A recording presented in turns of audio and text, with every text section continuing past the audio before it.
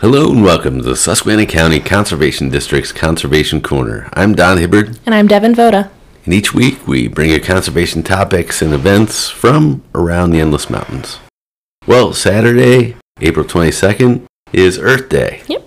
So we wanted to spend a little time talking about how it started, and maybe what it looks like, modern times.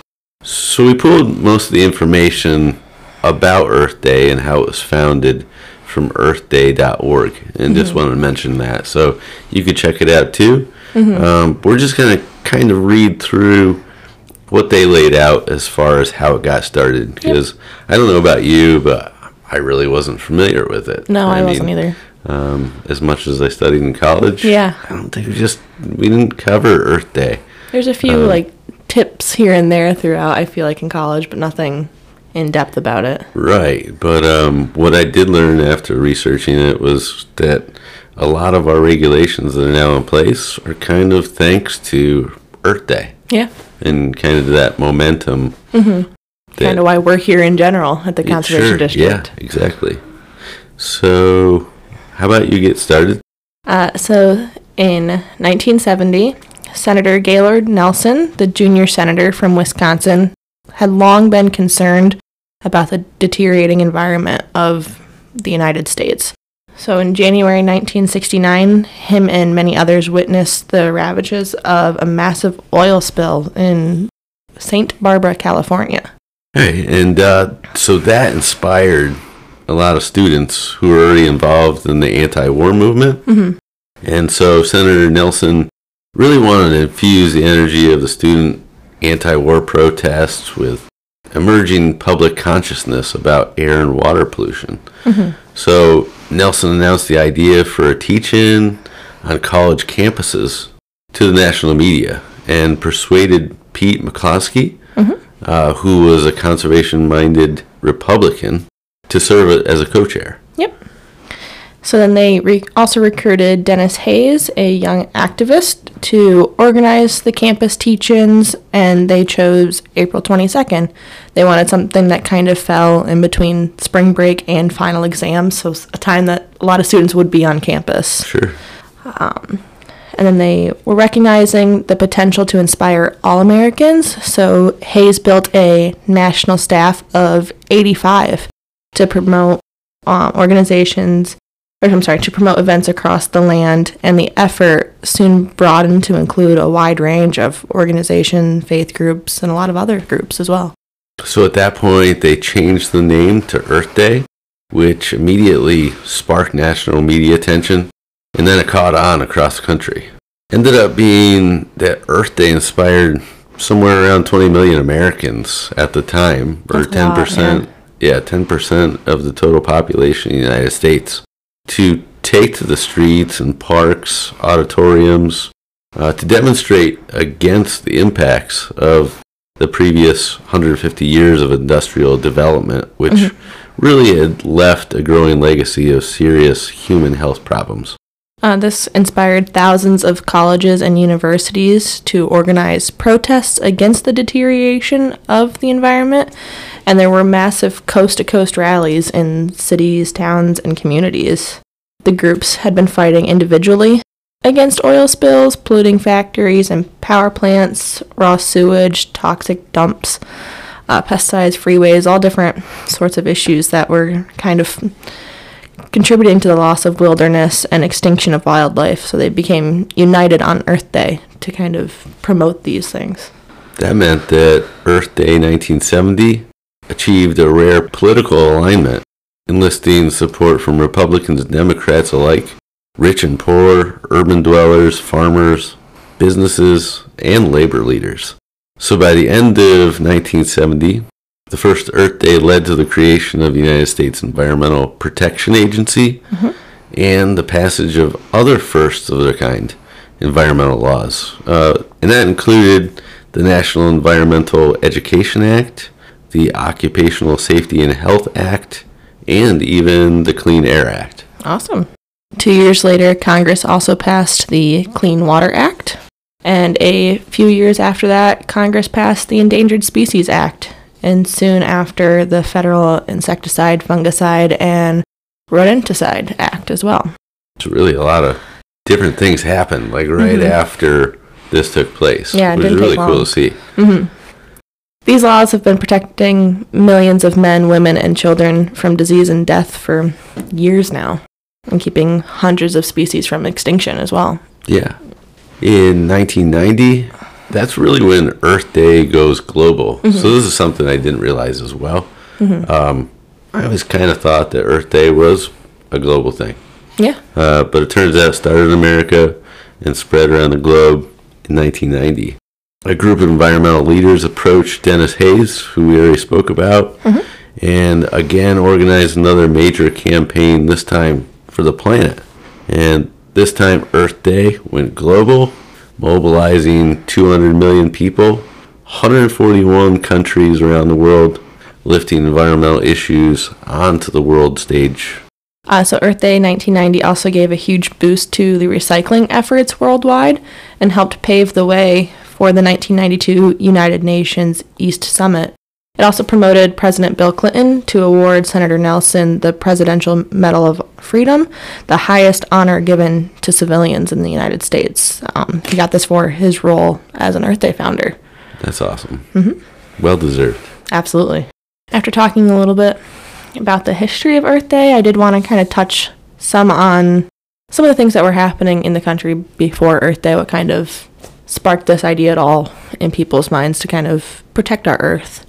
So in the decades leading up to the first Earth Day, Americans were consuming vast amounts of leaded gas through massive and inefficient automobiles. The industry was belching out smoke and sludge with little fear of consequence, unfortunately. Air pollution was commonly accepted as the smell of prosperity, they said. What did set the stage for change, though, was the publication of Rachel Carson's New York Times bestseller, Silent Spring, in 1962, which I'm sure you probably talked about in college. I know I did quite a bit. Yep, very familiar with Silent Spring. Yep.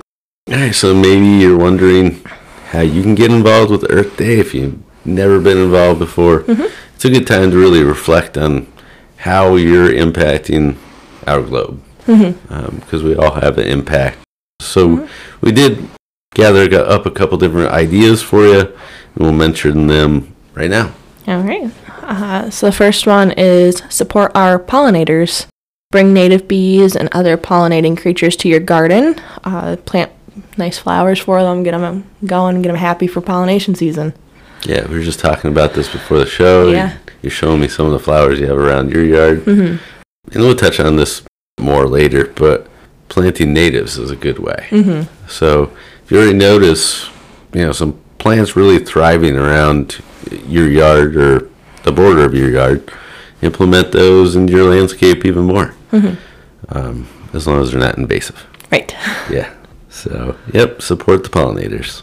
Another one would be just clean up plastic in your neighborhood or local park, or even, you're talking about this, even alongside the road. Yep.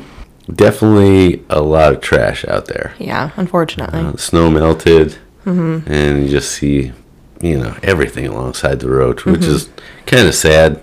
I've seen some litter crews out. You have too. You just mentioned that. But that's a good way to get out and do your part. Make sure that you're not throwing stuff out the window. But some people have that tendency. Yep. For whatever reason. It's a habit that needs to be broken. Absolutely. But we can get outside and clean up that trash anyway. Yep. Our next idea is a little more of like a long-term thing, kind of a commitment. Swapping out your kitchen and household products. Think 100% recycled aluminum foil, toxic-free parchment paper, just stuff that you can kind of reuse. Don't just get your grocery bags and throw them right in the trash. Like, there's plenty of uses around the house for different things like that. Yeah, even like washable napkins are a good one. Next one's plant a tree. This is my favorite, actually. So I like trees. So they capture carbon, they cool overheated places, they benefit agriculture, support pollinators. The list goes on. There's so many good things about trees. Give us oxygen. Yep. All those things. There's just really no reason not to plant a tree. Right, so get out there and do that one. Yeah. And we do have a note here. Did you know that planting one oak tree brings in more insect and bird species than an entire yard of plants? That's an amazing stat. Yeah. Yeah, so cool. Next one is use wildflowers and native plants, kind of tying back into that first point that we talked about a little bit. Wildflowers and indigenous species, they're very beautiful, usually very colorful, but it does help bring in the pollinators, and it actually improves pest control as well. So there you go. Yeah. Get all the animals involved. Next one is reduce, reuse, recycle, not only inside the house, but out in the garden. Mm-hmm. So you can do stuff like if you're planting seeds, use the old plastic pots from 2 years ago that you bought at the big box store or whatever. You can reuse those. Use the trays. Another thing to do is join a seed swap.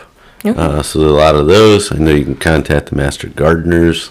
They can get you hooked up with the right people that are willing to share their seeds with you, and you can share yours. Yeah.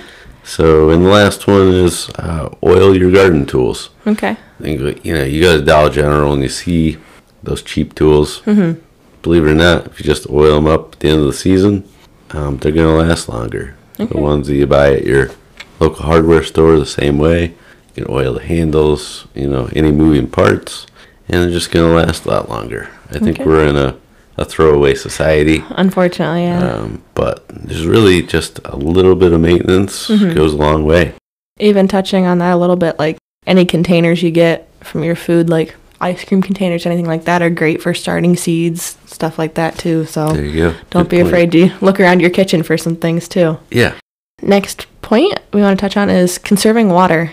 Unfortunately, we do waste a lot of water, and a lot of people don't think about it. 'Cause around here, we're more of a well-based water system, not too many town waters around. But we do waste a lot. So I know one thing I've seen recently is when you're waiting for your water to warm up to do your dishes, you can collect that cold water actually before it heats up and water your garden with it. Even maybe give it to your dog or something. Or house plants. Yeah. Sure. Yep. That's a good idea. Mm-hmm. Also, harvesting rainwater from your gutters and stuff too is a good idea to just collect that water. I did have to pay for my water at one time. Mm-hmm. Just got a well drilled, and even before I got switched over to my well, I was already implementing techniques like the low flow faucets. Okay. Which my kids complained about, but it's what it is. Yeah. I haven't said anything since. But, just stuff like that are good ways to conserve the water. Mm-hmm. Next one we wanted to mention was just thinking about your diet. There's a stat out there. This is about 1/3 of the food that we produce every year we actually waste annually. That's crazy. Yeah, so, and the bottom line is usually this happens after we buy the food.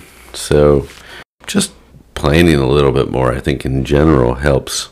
They also mentioned that you can improve your diet, and that makes it healthier for ourselves and the planet. Mm-hmm. If we buy local, we can really reduce our food print, they call it. Mm-hmm. And that's like the gas consumed to get, produce to certain places or meats or that type of thing. Mm-hmm. But if there's so many farmers locally that are selling such great products. Yeah.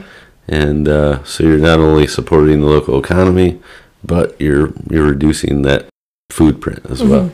Well, and it also doesn't take much space to maybe start your own small garden and produce your own vegetables as well. Yep. So we both do. Yeah. Yeah. And our last tip out there is get your kids involved. Pass down the love of nature and plants to your kid. Show them what it's all about. Show them why we should be out there helping the environment, keeping it so that they have a nice place to live, and for their children as well. That's a huge one. Mm-hmm. Yeah, I was putting together some of the show. I had to reflect on this one. Mm-hmm. So I got 3 kids. Just teaching them in general, I think it's so important. Like you said, they're going to pass it on their kids, and so on and so forth. Yeah. So it's a lasting legacy. If you just take a little extra time and explain the whys behind things and how to take care of our planet, it goes a long way. Absolutely. So hope that taught you a little bit about Earth Day, maybe gave you some ideas on how to get out there and help yourself. So we do want to pull in some trivia. Sure. So last week's question was, how many hearts does a worm have? The answer might shock you a little bit. It's actually 5. What a special Valentine's Day. So then this week's question, kind of pulling in a little bit of what we've talked about, where does most of Earth's breathable air come from? And the answer might actually shock you a little bit. So yeah, I have an idea or two. Okay. I'm not going to say it, though. Yeah, we do have a couple events for you. So this Saturday, for Earthday, is actually the Conservation District's seedling sale. So this is an event that we did have orders out for, about a month or so, a couple months ago. Months, yep. You could place orders for seedlings and seeds. And so this Saturday is the pickup for those orders. So this is for orders that were already placed. It's from 9 to noon here at the Conservation District, which, if you don't know where we are 89 Industrial Drive in Montrose, right out behind the Trehab Center. It is a drive-through event, so be ready you might sit in line a little bit, but we're going to bring your trees right out to you. Yep. The other one kind of ties in well with Earthday. It's actually a Susquehanna River North Branch volunteer cleanup. Okay. This is actually cleaning up the river, which is really cool. I don't think I've heard of this being done in our area. And so that's put on by the Endless Mountain Heritage Region, Keystone College, a couple of organizations that are really fine-tuning this event.